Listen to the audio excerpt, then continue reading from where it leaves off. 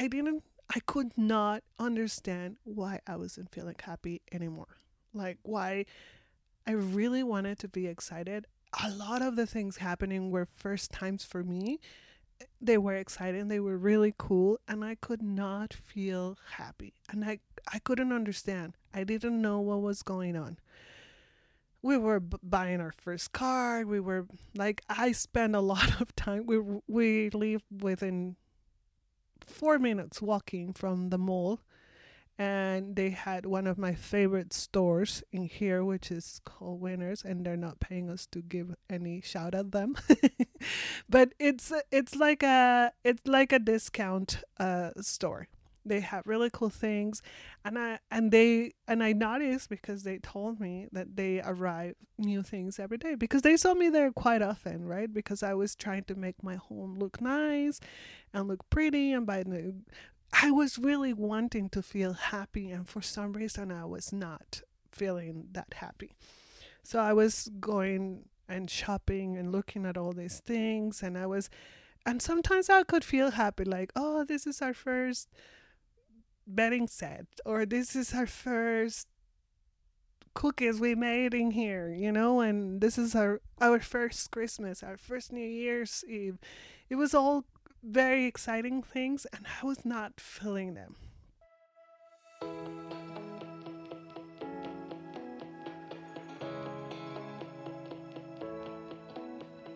Well, hello there, and welcome to the Speak English Fearlessly podcast. This is the podcast for motivated English learners who want to speak English fearlessly and learn practical tips and strategies to conquer the CELPIP exam. I also love the feature encouraging interviews with regular people just like you, who are working towards becoming fluent in English, so we can learn from their experiences together. Who am I? My name is Aaron Nelson, and I've been an English teacher for over 16 years, and I now work to help students prepare for the CELPIP exam through online classes. I'm very happy to welcome my wife Anna to be able to speak with us today about what her experience has been like in the whole journey of immigrating to Canada. And just like last week, the whole idea of this was sparked by an article I read over the Christmas break, which I linked to last episode, and I'll put it in the show notes this time too, just in case you missed it and you might be interested in it. But what caught my attention from that episode was just the mismatch that happened for one couple in particular who immigrated to Canada, and how, in their country of origin where they were from, they were very well educated. They had lots of work experience. They were great at what they did, but when they moved to Canada, it was like they needed to start all over again. And that was such a huge shock for them in the article. And based on some of the friendships that my wife and I have here in Canada, in Victoria, where we live, it's kind of like an experience that seems to be, well, unfortunately, it plays out quite regularly. And the idea of this episode is not to discourage you or make you feel down or to make you even give up on your idea of moving to Canada. Or if you're already here, it's not meant to make you feel down or make you feel like, oh my gosh, what have I done? I think I'm going to go back to my home country. No, the idea is to try to give you, well, hope and encouragement that you can do it, and maybe to help you to see things from a realistic point of view, that it's not always, for some people they do have a very good and easy experience, but I think that more often than not, you have to struggle and you have to push really hard in order to make your life become established here in Canada. And it's not like, the classic American dream or the Canadian dream where you cross the border and everything is, rainbows and unicorns and everything is so happy. So without further ado, first of all, I want to welcome Anna. Anna, would you like to say hello and tell us a little bit about you? Hello, my name is Anna, and I am an immigrant to Canada. Um, I am from Mexico, originally from Mexico City. I was born and raised and lived most of my life there. What else can I tell you? I'm a mother of three boys, uh, not so little, all of them. And even though Aaron is Canadian, we had a journey to immigrate here, and it was not as easy as a lot of people will think because I'm married to a Canadian. There was a lot of um, benefits to that side, but still was kind of hard to immigrate. But at the same time, it was important for us to do it in the moment that we did it, and we do not regret it at all. And before we get going, could you tell everyone what kind of work do you do during the day? When you're not being a mom at home, what do you do from 9 to 4 or from 8:30 to 4:30ish or so? From 8 to 4, I work in a high school. I am a teacher. I'm an international student support in a Christian school. I work with international students, kids that are doing their journey immigrating to Canada or studying here for a certain time. Most of them are on student visas. A lot of them come with their family, but some of them come by themselves. And my job is to help them to feel welcome and introduce them to the culture, to the school, make them feel that they're at home. For the ones that are by themselves, I help them actually to do a lot of stuff around. I'm their kind of like their mom at school at some degree.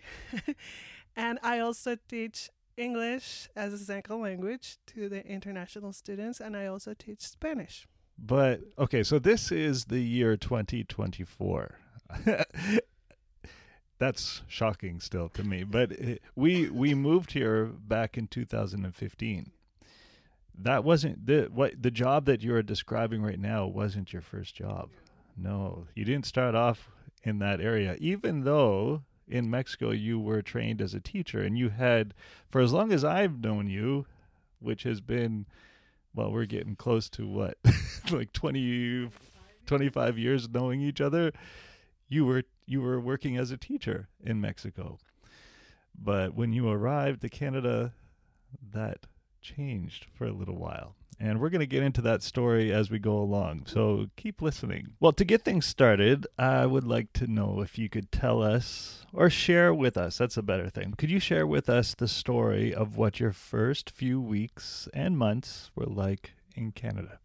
Well, when we came to Canada, we left Mexico City around the last week of September, which is probably rainy season in Mexico, but it's not a cold month yet. And we made a stop in California because we have family in California and in Tijuana. And it was super hot when we got there, like really hot. And then we arrived to Canada on the first days of October. And apparently at that moment, it was kind of still hot. It was sunny and it was nice. I remember your dad and your sister-in-law who went to pick us up to the airport. They had like summer clothes on, and I was like, "Oh, okay, well, it's not that cold." Remember me still inside of the airport. As soon as we went outside, coming from warm California, warm Mexico, it was cold. And then we moved for the first, I'm gonna say weeks.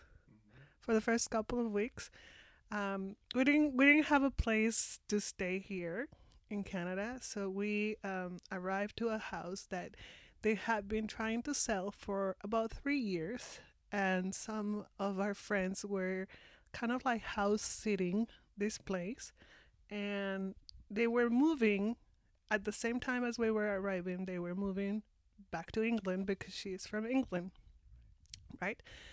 So they said, oh, the people that were asking, that they were letting them house sit that place because they were trying to sell it. They said, well, you can come in and house it for us while the house sells, and then they will give you enough time because they've been trying to sell this house for 3 years. So and that will give you enough time to find a place of your own. We were so excited. The house was beautiful in the middle of the woods. It was quiet. It was amazing. In Mexico City, it's really hard to buy a house, at least for people around our age. When we moved, not our age right now. And we owned an apartment. So my kids were very, very used to play in small spaces. And the other places where they play were in like public parks that were close or around our house. It was so new for them to have all these woods and all this area to play in, that it was, for them, it was kind of scary actually. Yeah, all the nature. All the nature that was around us. What is all these sound? What are all these sounds that are not like car horns or buses or police sirens or helicopters or all those sounds of the city? You know, instead it's like perfectly silent at night and crickets. And you can hear the cracking of the animals like going around and like walking on branches and all these things. And so they were like terrified. And I remember the house was huge and it has a big, big yard on the back and a very nice front yard, very, very beautiful place. And and I remember it has like a big deck on the front of this house. My kids rather to play in the deck because it was kind of like contained and little space, just like what they were used to, instead of playing with all this yard that they had in front of them. So that was one of the first challenges we kind of like faced in the first hours of arriving, was that my kids were actually kind of afraid of so much nature, so much open space, and all these animals they have not seen.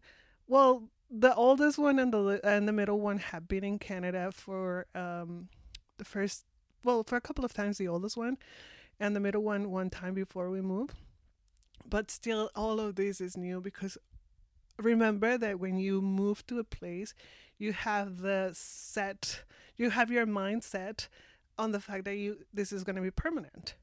So it's completely different than when you come from vacations and you move from your country and you're going to go back to your house to be safe and sound in your bed with all of these city noises around you and not of the quiet and peace from the woods. So that was one of our first challenges. The weather, and that my kids were actually city kids. So it was kind of hard for them to come around to all this nature and all this beautiful landscaping that we were looking at. All right. So that was an interesting challenge. And not all of Canada is like in the wide in nature, you know. I mean, with forest and whatnot as soon as you go outside. I mean, now we live in Victoria, which is a small city.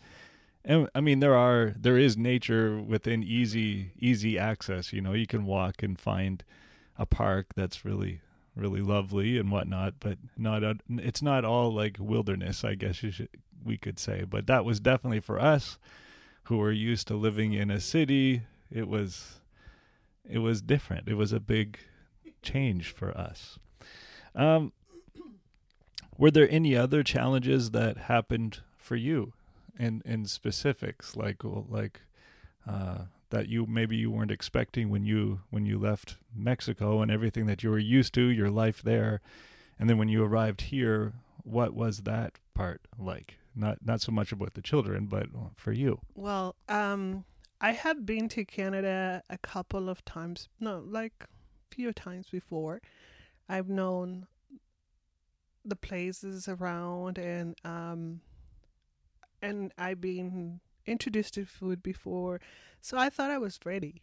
I thought I was like, okay, I know the place, I know the food, I know how it looks around. I've been into the winter time here before. I have been here when it's snowing. I'm ready for it. but no, it's not. It's not the same. It really has to do with your mindset, like I was saying before. When you're on vacations, you know that you're gonna be back, and there's something in your brain that is kind of like, it's cool, it's chill, enjoy, because you're gonna be back to chaos again, to your work, to your city, to where you're normally at. So you're actually enjoying everything around you because you don't live there. Yeah. But then when you move and you know that it's for real, it's very different. Now you start seeing things that you've never seen before. The cold felt colder. The food was not as, not that it's not nice, but it was not as comforting as it was before. Before everything was new, right? And this time was like, I'm missing home, right? The flavors from home and all these things. And I knew that I was not going to eat real tacos for a while. I knew that I was not going to have horchata water for a long time. So it was starting to make all these struggles inside of me that I was like, oh, this is for real. So you mentioned when you were talking two things that I think are common to people who are especially used to living in a warm country, and that is the change of temperature that and it's an interesting point that you make, that when you're visiting a place, you have it in your mind that, oh, this is just kind of a temporary situation, so you enjoy it and experience it in a different way than you would moving to a place where you realize all of this is now my reality, my permanent reality, I hope. And that kind of changes what the cold feels like. It's no longer, oh, this is cool, literally. Cool. This is now something I need to prepare myself for. And I remember the first, as we got into October, later into October and November, we bought all of our winter clothes. I think we went the first time we went to a used clothing store to get winter boots and everything because we didn't want to overspend, and we tried to find the biggest, warmest things that we could find. But also I remember in our first, well, when we moved into this place that we did that 6-month down payment for, I remember the first heating bill that came in. I still remember almost crying because it turned out to be like $800 almost. It was a lot of money because, well, more for Anna's sake, she wasn't used to the cold that we were experiencing, and we were just living with the heater up as high as it could go for my poor wife, who was just struggling with the cold. So that was one thing that we experienced, was the change in temperature, and realizing just how, and realizing the permanency of the move. And so once we got ourselves established and everything, how long did it take for you to be actually able to work? Because that was another kind of challenge for us, is that when we came, we didn't have a job. We didn't have work to go to. I didn't have work to go to, even though I'm a Canadian citizen, and I shared a wee tiny bit about it in the previous episode about how I eventually was able to find work. But it took us, I started my full-time job at the end of November. I think it was, or maybe it was December. I can't remember now. At the end of November. But it took us like 2 months of looking and looking and looking. Yeah. And I talked about this in the previous episode, so I'm not going to get into it this time, but just the whole process of learning how to do my resume over again, and what to put in there and what not to put in there, and how helpful it was for me to find an employment agency that provided training about how to do that, because I wasn't used to the Canadian job market. Even though I was a Canadian, I had lived in Mexico for 16 years. And, well, before I moved, I was just a teenager here in Canada. And my first jobs were, the simple ones that you don't really need a lot of experience for. But when I moved back, I was much different. So finding work was hard. But what was it like for you? Because you didn't come in with the ability to work. And I was wondering if you could share what that felt like, not being able to work, and how you went about being able to work eventually. I don't know, maybe if I tell the whole story of how we got our papers coming in and all the miracles that we went through, it will be a very long episode. Maybe we can do another episode with all of our adventures to get here. But as soon as we arrived, we had the idea of saying that we were going to visit because we came on tourist business. Mexicans needed, until that point and a couple of years ago, they needed a tourist visa to get into Canada. And not because I was married to a Canadian was any easier. Actually, it was very shocking that for us there were more proofs and stuff that they were asking to make sure probably that we were not coming to stay.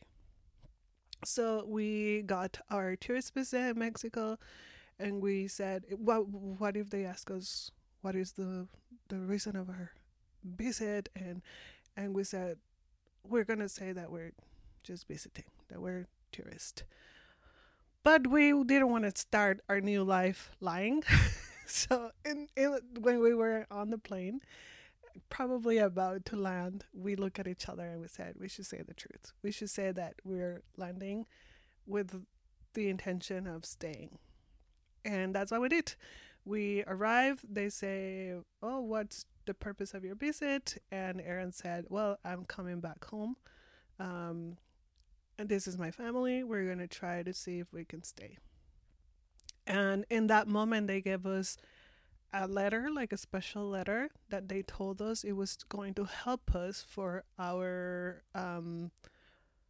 process of permanent residence. For our kids, it was going to be their dual citizenship. For me, it was going to be my permanent residence. So this letter is kind of like cancel my tourist visa, but it was not my permanent residence. It was to start it right away. And they said that you have to start your process right away.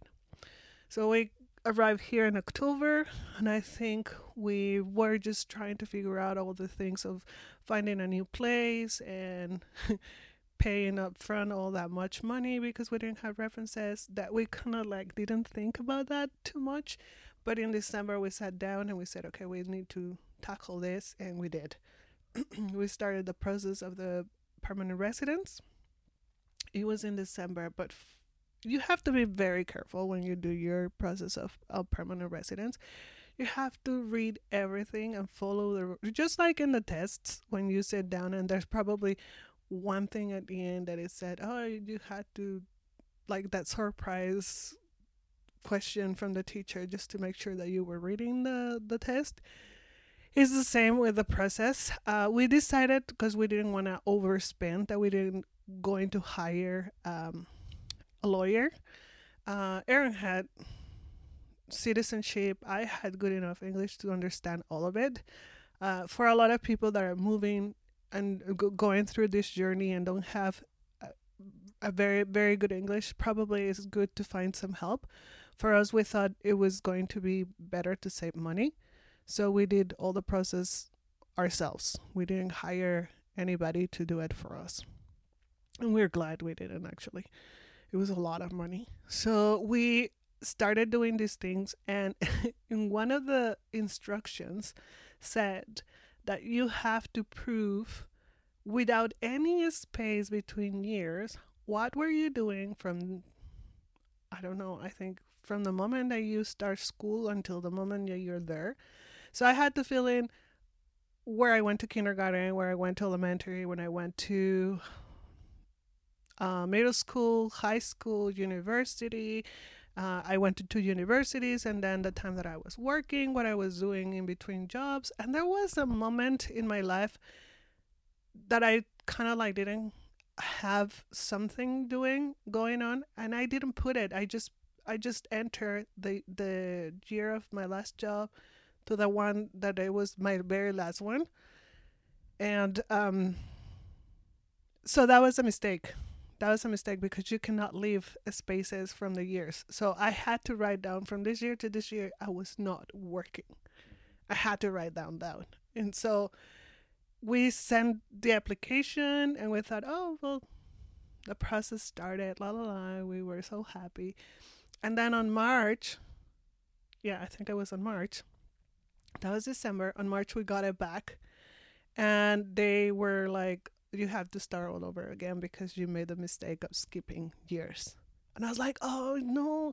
And he felt also bad because we thought we did everything right. And it was very clear there that it says you can skip years, but we didn't think about it. We just were like filling in as I thought that they were just interested to know what I was doing professionally with my life, and what they wanted to do is what I was doing with my life, period.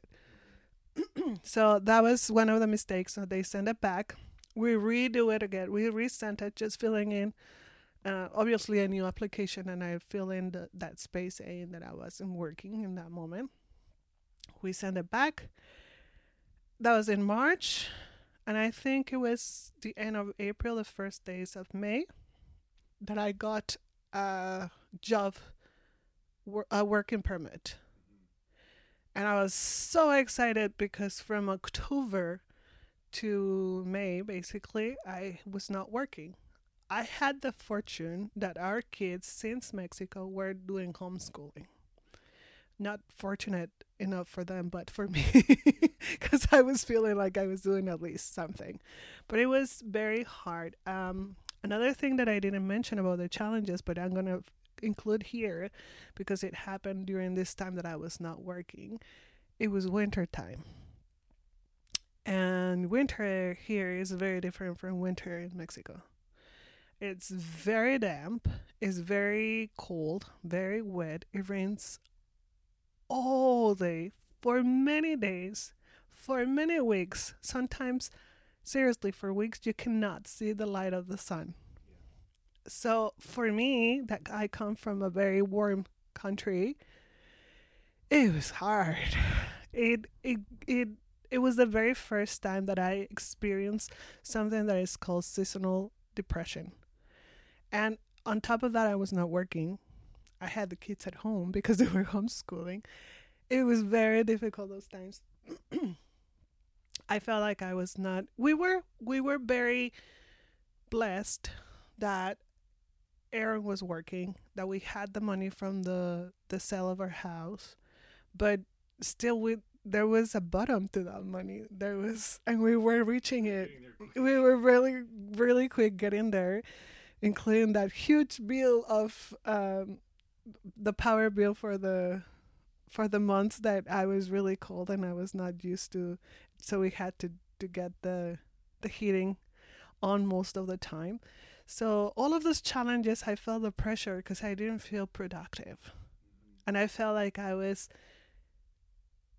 like an anchor to our boat, instead of sailing towards beautiful seas, I was like holding it back. But that was in my mind, and it had to do with all of that seasonal depression and not being productive. So as soon as I got that letter, it was like, yay, I'm free. But no, there was a couple of clauses in that work permit that said I was not allowed to work. That I have heard from many people that it is a common clause. Not everybody has them, but for some people, they are included. And the clause was, I cannot work in health services or educational services. So I couldn't work as a teacher, or I couldn't work with kids, basically, and I could not work in hospitals or in facilities that were about health. Yes. I'm remembering all of these things. And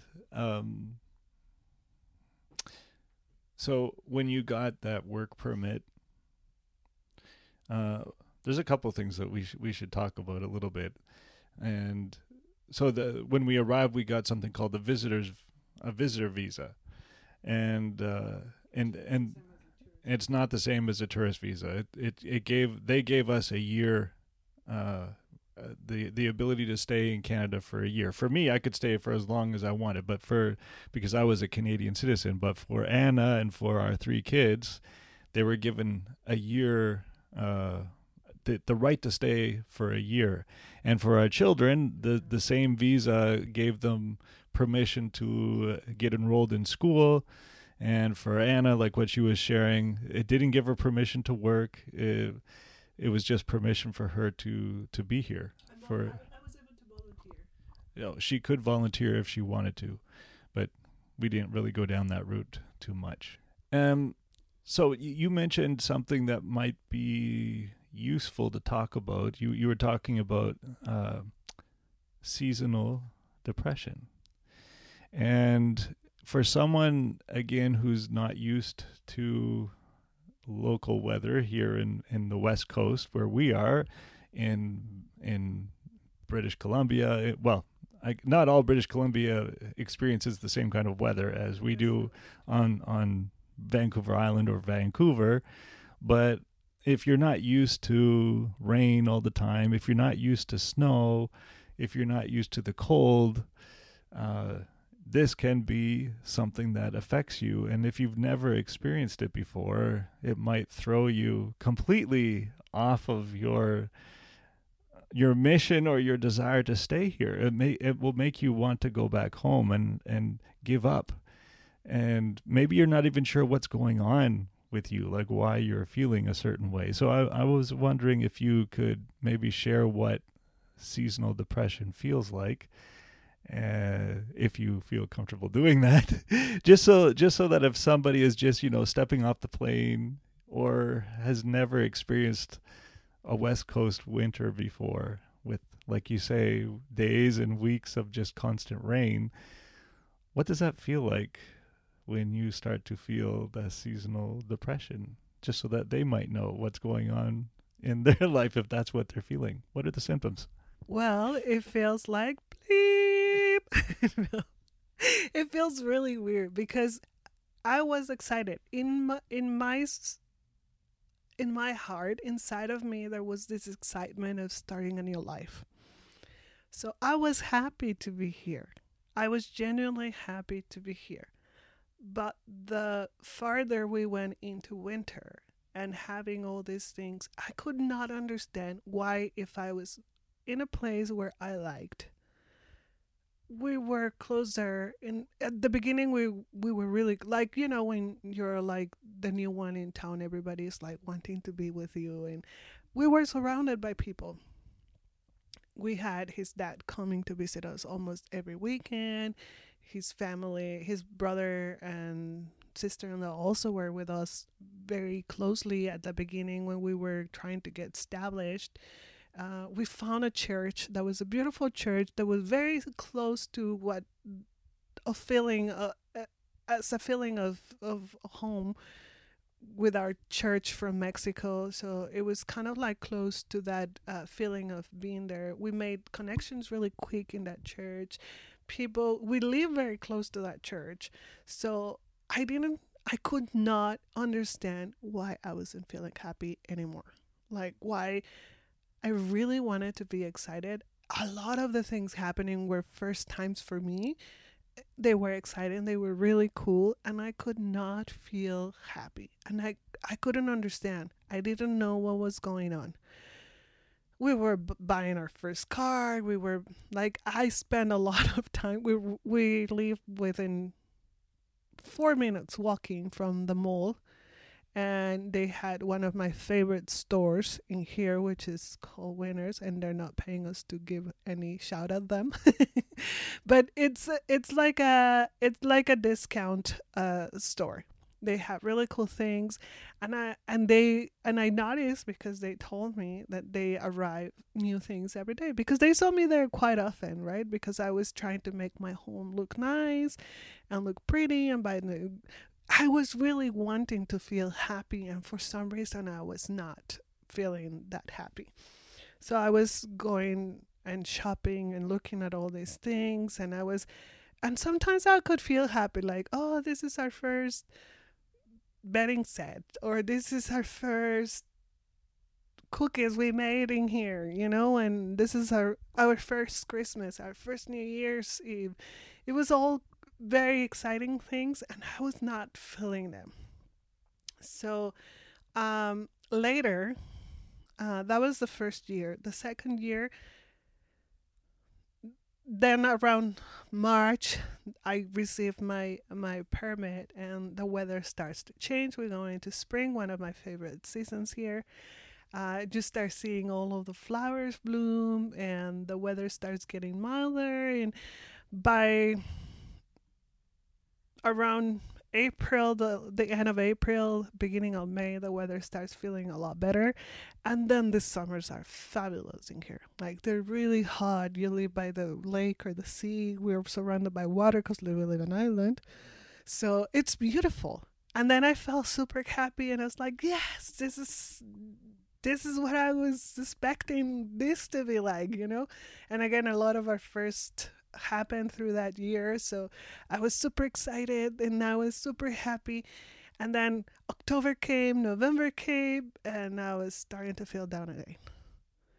By this time, we were already moved into our second home. It was a basement suite, because here in Canada you can find big houses that have apartment rentals on the bottom or in their basements. That's a very common thing. And for newcomers, it's very common for them to rent basement suites. There's nothing wrong with it. And we had a basement suite, so it was darker than the other place. And I was starting to feel again like sad and feeling like I miss home, I miss my parents, I miss food. Food was one of the biggest things for me that I was missing since day one I left, I think. So it was like really hard, and I was struggling again, and I was crying for everything, and I was feeling really homesick and all these things.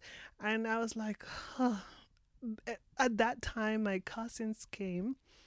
They came and we went. All of us had birthdays in December, so my husband was super kind and gave us a nice vacation to Vancouver for the three of us, and we were able to go. And we still felt like kind of like I was excited for them to be here. I was having a great time. I was happy to see them.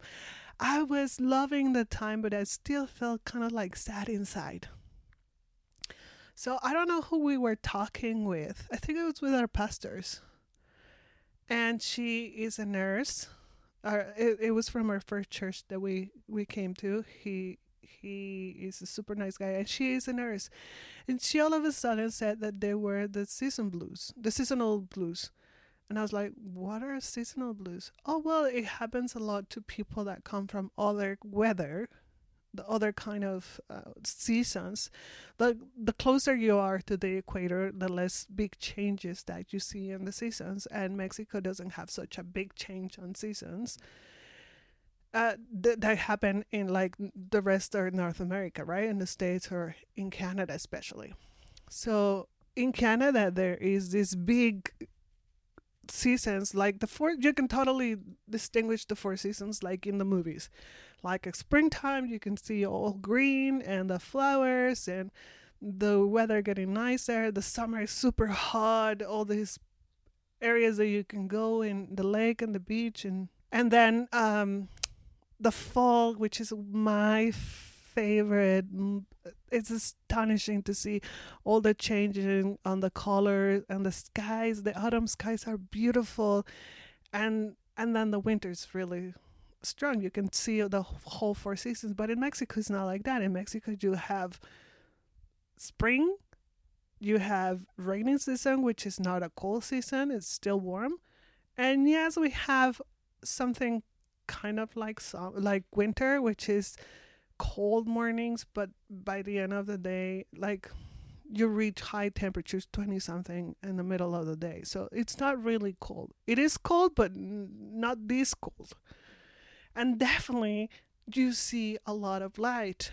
And the problem here, and that's what she was explaining to me, is that the sun goes for many, many days because it's raining season here. That's why it's snow. There's snow. There has to be enough humidity and the temperature low enough to create the snow. So she said the fact that you're feeling like that is because there's not enough light for you and you come from a place where it's warm. So it is a thing. It is a thing. It's a seasonal depression, and I'm pretty sure that's what you're facing. When she said that the symptoms were like you're tired all the time, you're feeling really like sensible for everything, like things that normally would not make you cry will make you cry, or like you feel irritable. Irritable. You see, I might have good English, but sometimes my accent comes out, and there's things like that, and I thought I always liked the rain. Even in Mexico, I always told Aaron that I like raining days, and I wish I lived in London. I said many times, and now I totally regret what I said. Yeah, like we said at the very beginning, it's different to see it on the movies or whatnot, but when you live it day in and day out, it kind of changes things. So you were saying that some of the symptoms of seasonal depression is a lack of energy when you're normally pretty active, is feeling sensitive to things where you just feel like you're going to cry, and sometimes you actually do cry and you just don't know why, and just like lethargic, feeling slow, feeling like no motivation to do things. You just want to stay home and do nothing and just be sad, and probably you just want to go back home again to where the sun is. So and even if you're not from a sunny place, you can also feel that seasonal depression when the sun goes away. You need the sunshine.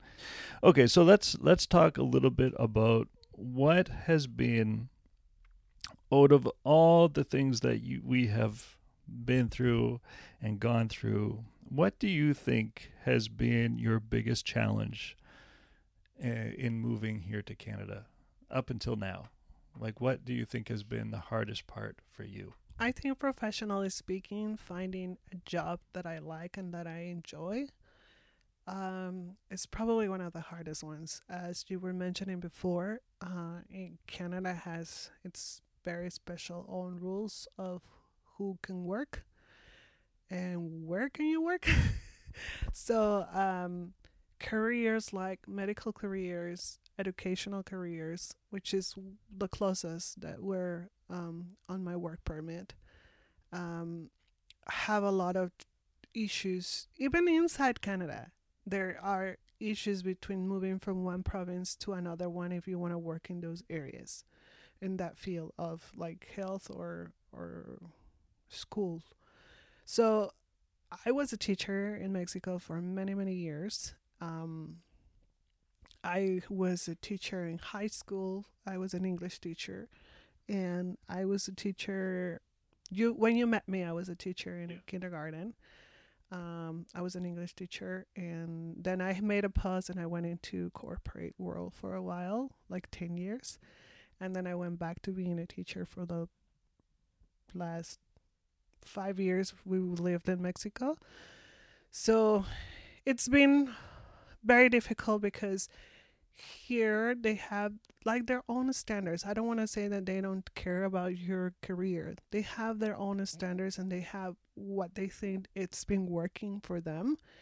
And as I was telling, even if you move from a province to, we live in the province of British Columbia. So if you move, for example, from Nova Scotia to BC, you still have to struggle with revalidating your career or taking certain courses. Or so you could, like, I have friends with me when I was working in another area in the field of education that were also teachers in other provinces, and they had to go through different works here because they have to do more school or stuff like that to be teachers in here. So it is not exclusively for immigrants.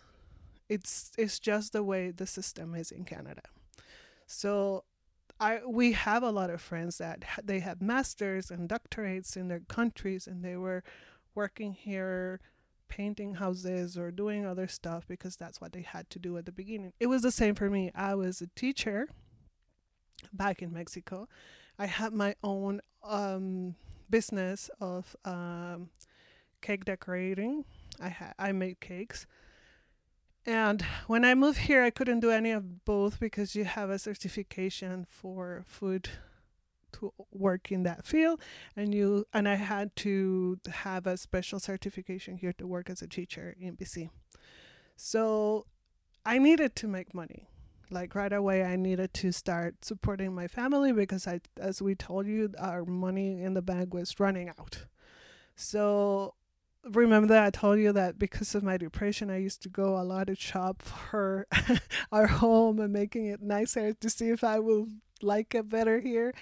Well, from seeing me there quite often in the mall, one of the managers offered me a job at that store.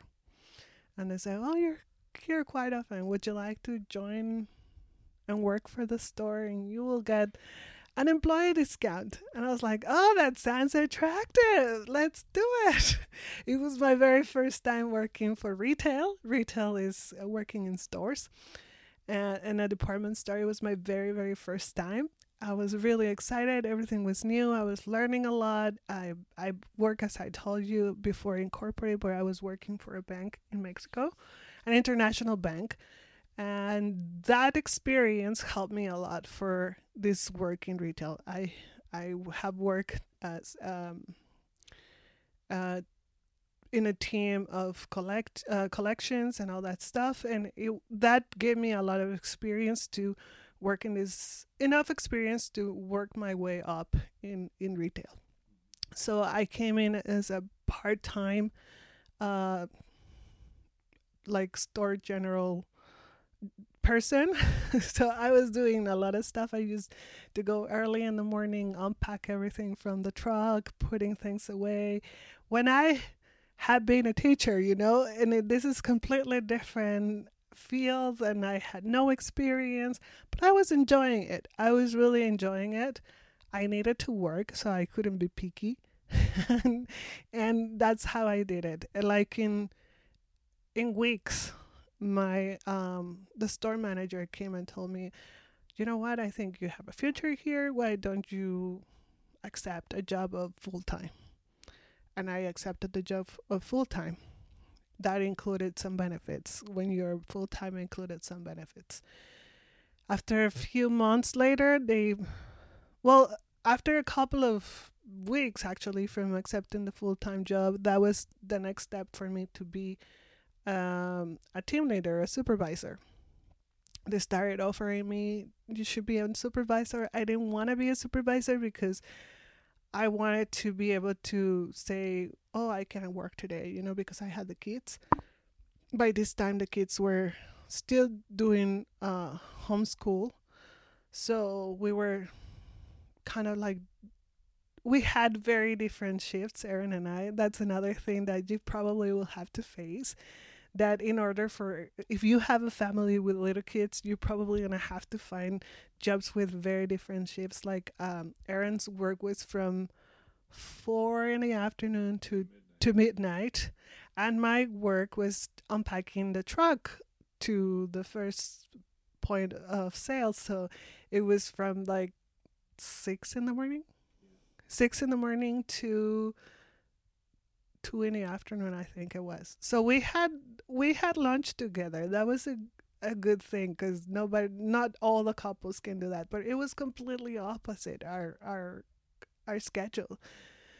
So he will be with the kids in the morning. I will be with the kids in the whole afternoon. That worked for us for quite a while.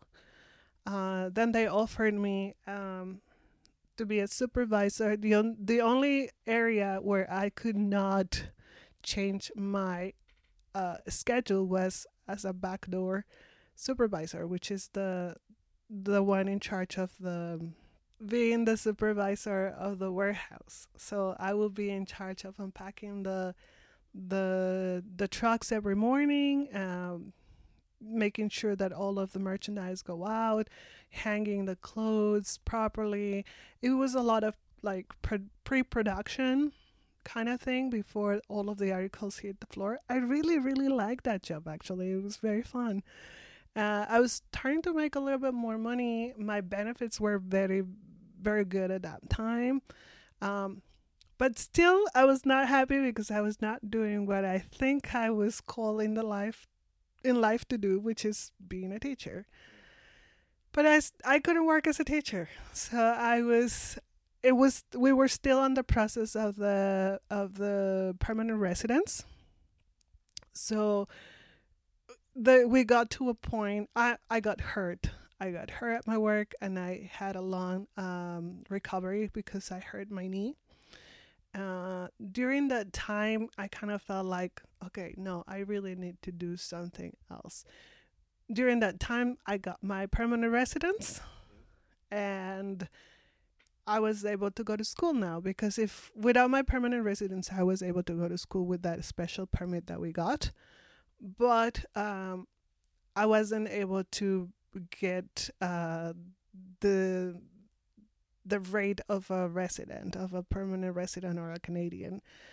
I was I had to pay as international student, and I don't know if this is in all provinces, but at least in here, it's kind of like the double, even sometimes the triple of what you would pay as a citizen. So it was not an option for me at that moment to go to school. And as soon as I got my permanent residence, I quit my job. We talked about it. It was a good move at that moment. And I went to school. So I said, okay, what is the closest thing that can get me into a school to work? So I was thinking between early childhood education and teaching assistant, educational assistant. So I went for educational assistant to school. It was a year program, including practicums. I had a lot of fun. It was not difficult because I was already a teacher, so a lot of the things that I had to go through in school, I already knew about them. It was a good time. It was not too. It was a stress in the fact that we had a lot to read, not too many, not too much time to do it, and I had to. I spent lots of sleepless nights reading and doing work for my school, but it was all worth it. I got my diploma. I was able to go into school, and I don't know what's the minimum wage in all of the places around Canada, in all of the provinces around Canada, but here in BC at that time, the minimum wage was $15 the hour. When I left my supervising job, I was making somewhere around $18 or $19 the hour. And as an educational assistant, I was going to start earning around $21 the hour. So it was a big shift from 15 to 21. It was closer to what I was doing, or that's what I thought. And I started working like as soon as and there's such a shortage of educational staff in BC. I think in all Canada, but especially in BC, that even before I got my diploma in my hand, I was already hired. In as soon as I think it was my last day of school was, let's say, November the 5th. I went to ask for the job on November the 6th, and I was hired by November the 8th. Something like that. It was like super fast. So I was hired immediately. They wanted me to start the job right away, and I said, you know what, give me some time. I'll start in January when the new semester starts. I'll start. They say yes. So I started in January. Educational assistant here in the public school has to face a lot of behavioral issues with the kids.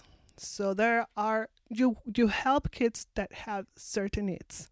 So you help kids with academic challenges. You help kids with intellectual challenges, with behavioral challenges, with some health challenges. So you can actually be working with kids that need to be changed diaper even if they're in high school because it happens. So you have to. It's kind of like you are there to help them to learn, but it's more like a combination between a nurse, a nanny, and a teacher in a lower, not degree, but in a lower sense of responsibility, because you don't have to plan a lot of things. You're just planning for one individual, sometimes two, depending on what is your class, how big is your class, or if you're rotating from class to class. But it comes really tiring at some point, and I was not getting younger, right? I was getting older every year, and it was getting harder for me to challenge with some kids that were challenging. So there was a point that I said, okay, I cannot do this anymore. So I talked to Erin, and we agreed to stop that job and start looking for something else. It was not immediately. I'm talking that I was in that job for like, what, 4 years, 5 years? So it was, we were praying lots. We were asking for help, superior help we needed. And we got to a point that one of my friends told me, you know what, in your son's school, they're needing a Spanish teacher. Why don't you apply? And I went and looked, and I saw the requirements, and I said, they're going to give me a yes, but, because I don't have a valid degree here. And I didn't apply because I was afraid. And when I said, okay, I'll do it, the post was not there any longer. But there was this opening of being an ELL teacher, which is it's English learners, English language learners. So I will be teaching English to international students. So I went to the high school. I had my interview. I had an amazing click with the person that was in charge of the department. They took a while. I was very nervous because I already decided that I was going to leave that other job. And they hired me. I think it was mid-December. I had already given my 2 weeks notice, having faith that I was going to get the job, or I was like, I'm done. So in January, as soon as we came back to school, I started my job. I was really happy. It was completely different. I didn't have to deal with any behavioral stuff or health issues. I was going to teach. I was going to support kids with their academic and all this stuff. And when I was already there, there was an opportunity to teach one of the higher Spanish levels. The teacher that was a Spanish teacher here is not a native Spanish speaker. So she didn't feel very confident to teach that higher level. And then I realized that there are some things, sometimes, some places, that there are ways around things. So I don't have a teacher degree valid here, but I do have a teacher degree, and I do have all these papers from education that I've taken in Canada, that they were enough for me to request for a letter, a special letter. In private schools you can do this, a special letter. If I have the skills to perform these classes, they will authorize it. So when you arrived in Canada, and first of all, thank you so much for sharing your long journey. It's been a journey. It has been a big journey, from going from working in retail to stepping into finally what you were used to doing and what you are really good at doing, which is being a teacher. It's been like a 8-year or so journey from retail to what you're doing now as a teacher. When you came to Canada, and long before you came to Canada, you were already speaking English fluently. When you arrived here, were there any times where you would get into conversations with people who are from around, who are local, and you just weren't able to follow what they were saying, even though you are already fluent in English? Were there moments where you felt like, do I really know English? Yes, there were many times, especially in retail when I was having to deal with customers. I noticed it's very generational. There are, I think it's harder to understand people that are not because of their age, but because of their vocabulary. People that are a little bit older, like I'll say 60 and up, they have different ways to say things, to call things, to mention things. People that are around our age or younger, it's also hard for me to understand sometimes, even that I work in a school. There are words that are like, what are they talking about? But it does make you feel like you don't speak English. And there's another thing, you have a bilingual brain. So even though that you are experienced in, I was an English teacher, and probably you will say that I don't have a thick accent because I've been speaking English probably most of my life because the fact that I have family that lives in the States and that we spent summers, entire summers in the States and in Tijuana, that I don't have a strong accent, although there's words where you will see it every now and then, hear it, sorry. And even like that, there's sometimes that you, as a bilingual person, I feel like your brain feels tired. You know, like there's sometimes that you cannot disconnect. You're following the conversation, but because first your brain can be sometimes way too much, you kind of like disconnect for seconds, and there's times that you're like, whoa, I'm not following this. But I think it's the bilingual brain that does that you're making so much effort to try to understand a language that is not the one that you're used to. That was one. The other one is we didn't have too many Latino friends when we arrived because there was not many Latinos. But in the few past years, there's been a higher volume of people immigrating from Latin America to Canada. That we have now a community of Latino people that are around us. And what happens to me is that when I'm around them, I speak Spanish with them, and then to switch back into English. Like for example, this community happens to be also part of our church. So sometimes we are outside after the sermon of the church talking on the hall with people in Spanish, and then I have to switch back immediately into English because there's another person asking me something else and they do not speak Spanish because they're Canadian.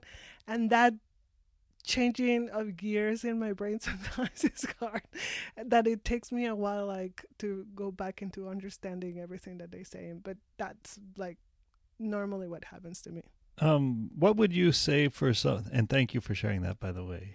What would you say for someone who maybe English isn't their first language and they arrive here thinking that they have, maybe they've been studying English in their home country for a while and they feel confident in their abilities when they're in their home country, but a very common thing to experience is when you actually start using English on a day-to-day basis and in a place where there really isn't another option, where it's English or it's English, you can find yourself feeling lost, discouraged, like maybe wondering, maybe I don't really understand this, and maybe I can't make myself understood, which is another issue. Like sometimes I know we've talked about it often where your accent isn't very strong, and maybe I'm just used to your accent and I don't register it anymore.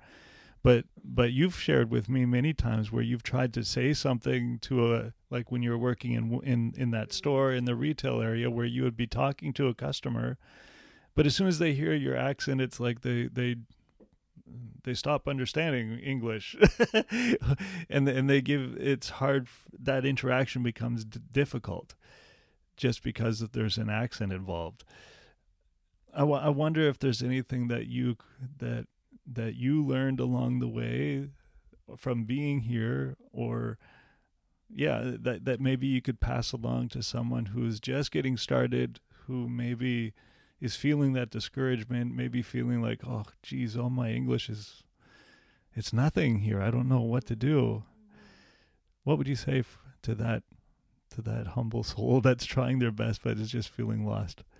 It will be summed up in a word: patience. Just patience. Don't give up.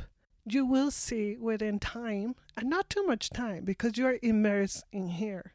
Don't give up and try your best, even though that you want to feel at home and you want to create a community with you within your community in your country, in a different country. Try to expose yourself as much as you can to the culture and to the English of that country, because in Canada, for example, you might find a lot of, if you are from India and you're listening to this podcast, you will find a lot of people that come from India. But keeping yourself in your community most of the time is not going to help you to immerse in the real English, and that's something that I it's my tip. Like we have a Latin community, but if I will spend all of my time with them, I probably will forget most of my English, because language is about expressing yourself and doing it over and over and over. And yes, I had a lot of trouble at the beginning. I think I don't have a strong accent, but people, as soon as they saw my face, that my skin color is different, they immediately kind of have this blockage in their head. And I noticed that happened to you when you were in Mexico. You speak Spanish fluently, even with an accent, but you speak very fluently Spanish. And as soon as they saw blonde hair, green eyes, with a thick accent, they were like, I don't understand. And I'm like, but he's speaking perfect Spanish, It was the same with me. As soon as they saw that I was a little bit darker skin, dark hair, dark eyes, with a little bit of an accent, they will be like, oh, I don't understand what you're saying. It's also cultural. So don't give up. Don't try your best to not just surround yourself from people from your culture or your language, because it is important for you to be immersed in the culture and in the language in Canada. It's very important. And within time, very short time, you will see that your brain has a great memory and it will start connecting the dots. Yeah, that's very good advice. And on this podcast, we've talked about that before, that whole don't create a bubble around yourself that is your own culture. And we have very good friends who have lived here longer than we have, like decades, and they still don't speak English. They're stuck with their first language. And now they're really trying to learn English, but it's a very slow process for them. And so just because you're living in an English-speaking country doesn't mean that your English is automatically going to get better or to improve. You, like what Anna was saying, you need to intentionally surround yourself with other English speakers and with the culture so that you are growing and learning. And like what she also said, be patient. It can take a little bit of time to get used to it. I guess we're going to start winding down this a little bit, but what would you say has helped you the most in establishing your life here? Connections.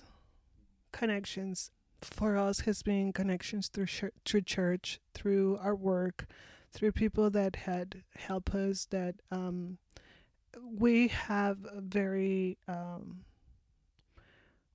we give a big value to friendships, and sometimes those friendships are not meant to be lasting, but they happen in the right moment at the right place, and connections are important. And that's why it's important not to only hang out with people that you feel okay with it. It is important to have that kind of people in your life, but not always try to talk to other people, try to make new friends wherever you are. You never know really when you're going to find that connection that was important at the moment that you needed it. That's what I think it's important, that to create community where you are. I really agree with that. You need to have people around you for those dark days when you want to give up. You need to have someone to talk to. And if you're married and you're come with your spouse, you still need friends. You need people around you that you can lean on, that you can connect with, both on your own and together as a couple. Having friends like that has really helped us. And we've been able to be a support for others too. So it goes both ways, offering that kind of support. I guess finally, I wonder if you could speak to the person, maybe you, the one who's listening to this podcast, maybe you are feeling discouraged. Maybe you are feeling like giving up. Maybe you've been working hard to be here in Canada and it's just hard. You're missing home. You're kind of questioning yourself if you've made the right choice. Maybe it's not turning out the way you thought it would. Maybe it's harder than what you thought it would be. Or maybe you knew it was going to be hard, but it's just taking such a long time. I wonder, Anna, if you could just give a final word of encouragement or anything that you have learned through this long process yourself that maybe has helped you, that you can maybe encourage the person who's just having a hard time. Well, I do believe that we are created in mind, soul, and body. And it's important to take care of all those areas in your life. So don't stop learning. Keep your mind busy, because when you have your mind set up for sadness, for all this discourage to occupy the biggest part of that mind, it's gonna do it, it's gonna really hurt you and hit you badly, especially like I was telling, the weather can be a big thing that happen, and then you feel like that. And so if you have a chance to learn, if you are on your way to have, if you came here with a student visa, great, keep learning, keep doing things like that. If you are on your process of PR, as soon as you get your PR, study something. And even if you are like in a like if you can do little things like learning English, like going to a community center to learn English, things like that, keep your mind occupied. Read books, try to make things that help you there. But it's super important to, if you can walk when it's walkable weather, when it's try to do that. Like during the summer and part of the fall, I try to walk outside as much as I can, because I know that during the winter time I'm not going to be able, because I don't like to be outside when it's winter time. So try to walk, try to do things for your body, try to keep yourself healthy. And for your soul too, like it's important the way that you have a connection to your faith, whatever your faith is. Those are the things that have helped me to get strong here, because I have hit rock bottom sometimes here. It might feel like we are super blessed because we have your family around, or we have friends. We live in a first world country, and we have it all. It might seem like we have it all, but there's things that can hit you really strong. And I have hit hard, like rock bottom here. So with all of these things, create your community. And that's one of the things that have helped us the most. My faith and the community around us, our friends, have been such an important part of me not feeling so depressed sometimes, and paying attention to your body. I discovered that I had diabetes while I was here in Canada, and being able to go to the doctor, have the right medications, eating the right weight had helped me a lot. It's super controlled, it's super managed, but you have to work on it too. So basically it's patience, hold on there. There is, even though we have not reached success yet here, it feels like there are ways. And if you feel frustrated, for example, like me, because you cannot work in the career field that you had your major or your degree from your country, don't give up. There's ways you can start looking for revalidating your school diplomas, or maybe studying a short course on something like an entry point to that area. Like I gave you my example because, and there's probably that people found that easier than me. It's just the way that I did it. But don't give up. There's always a way to, around the corner, find the right door that you need to go in. someone wanted to connect with you, is there a way that they could find you online somewhere, like maybe an Instagram account, or is there some way that they could connect with you? Yeah, another way that I have survived here is finding a hobby, a way to express myself, and one of the ways to do it is through painting. I have an Instagram account with some of the things that I like to paint and draw. I haven't paid too much attention to it, but you can reach me out from there too. You can send me a direct message, or we can connect like that. So my Instagram account is at bold.b.creations, at boldvcreations. At Bold B Creations, and we'll be sure to put a link to that in our show notes. So if you are wanting to see Anna's wonderful artwork, and I don't just say that because she's my lovely wife, but art has been an important part of your coping and surviving here, and maybe that's something that might help some of our audience, because that's something that you used to do a lot of, is run art like mini tutorials, and you had a group of people coming. Unfortunately, you had your account hacked, and that really brought you down.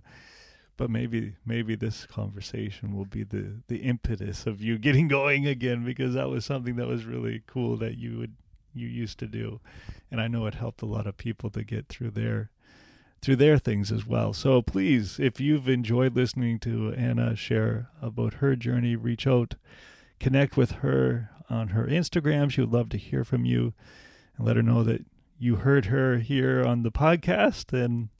And that's it for this episode. Thank you so much for listening. Thank you for being a part of our podcast community. And Anna, thank you so much for sharing your journey with us. I'll look forward to inviting you back again sometime. Thank you. It was my pleasure to be here. And sorry if I got long a little bit. Hey, that's what editing is for. Well, have a good week, and we'll be back in touch next Tuesday. Bye-bye.